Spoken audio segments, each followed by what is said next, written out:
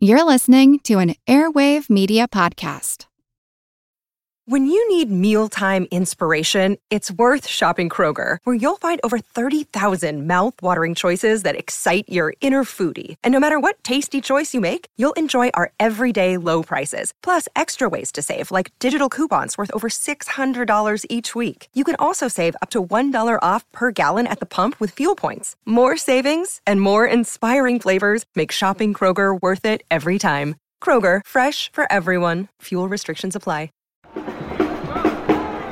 What could bring someone to wear a 300-pound silk costume covered with sequins and ostrich feathers?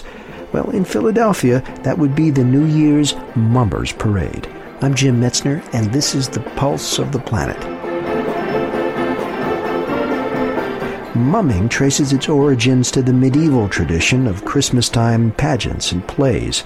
The word comes from the German Mumme, meaning mask or disguise.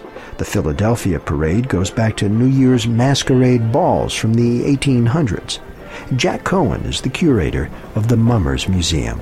Well, the Mummers are a group of men and women who came into this area. They were originally called the New Year shooters because they would shoot guns out to celebrate the New Year. They would have the custom of visiting neighbors on New Year's week, and the neighbors would give them cakes and actually put the cakes in a cake wagon, proceed up the street.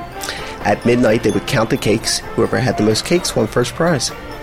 Then eventually, in the late 1800s, they were divided into what we call clubs. And the Mummer clubs would go down as a whole unit into the lower part of South Philadelphia, perform a skit, and it'd be rewarded with food and drink. Later on, it became prize money. And around 1901, the city of Philadelphia started the parade with the Mummers to celebrate the opening of City Hall. The first Mummers parades at the beginning of the century were only 2 hours long. These days, Philadelphia's New Year's parade runs for 10 hours. Please visit our website at pulseplanet.com. Pulse of the Planet is presented by the National Science Foundation. I'm Jim Metzner.